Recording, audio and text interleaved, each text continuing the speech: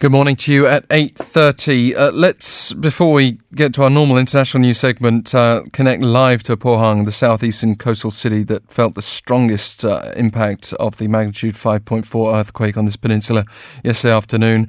You may well have seen coverage of bricks falling, walls cracking, water pipes bursting.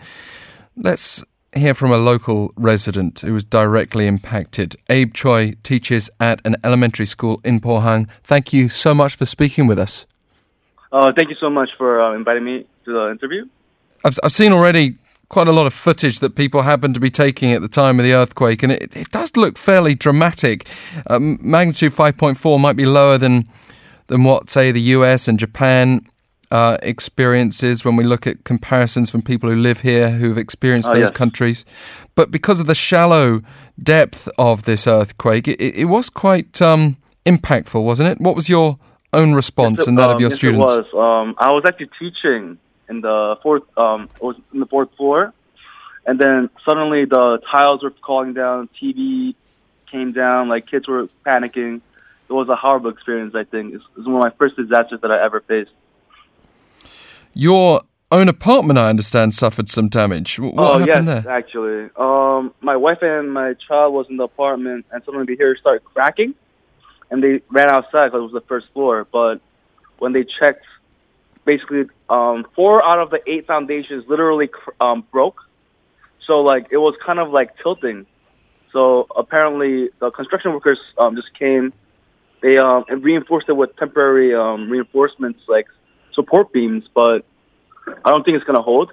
I think it's going to collapse, verge of collapse. So basically, I cannot go into my house. So where are you actually at the moment on this very cold day and after last night? I sent my wife and my child to my grandparents' place in Seoul, and right now, currently, I'm in I'm staying in a cafe. I guess I slept there overnight. And is that typical of a few other people there? Because we've had evacuation reports hitting the thousands. Many students of Handong, foreign students, were evacuated to local churches around the Pohang area. The Red Cross actually provided them with some like necessities, such as blankets, hoodies, things like that. And the local church also provided hot food, so I think they were well taken care of. But the local government, I'm not really sure what they did, because they apparently didn't do anything to help the people who are in need. Well, that's disturbing. Do you have a particular message to government or city officials with aftershocks still expected? They could be quite heavy. Well, I think they're not taking the situation too seriously, so I think they have to reconsider and reassess how serious it is to Korea, because Korea is not earthquake-proof. That's for one. Unlike the counterparts like US or Japan, where they are ready for any types of earthquakes, because it frequently occurs there.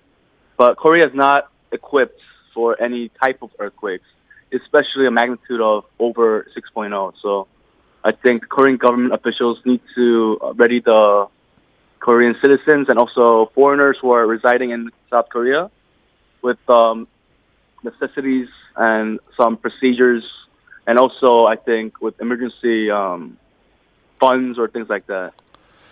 What about your own plans, just finally? Does this impact your decision on where you'd want to be based on the peninsula?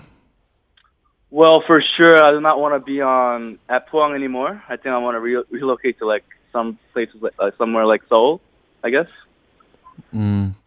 Because it was obviously not too far away. Gyeongju affected last time around, and that's something that I'm sure people will be taking into consideration, which should also disturb local officials. Abe Choi, thank you very much for sharing your own experience. All right, thank you. Have a good day. So Abe Choi, Pohang resident there. We'll get to our international news shortly. I just want to remind you that you can check out more of what we've got to offer here at TBS EFM through Naver's audio clip. You can find that at Google Play or the App Store. After downloading, go to the category tab, select Ohak Wegoko, language, foreign language in English, and click on TBS EFM.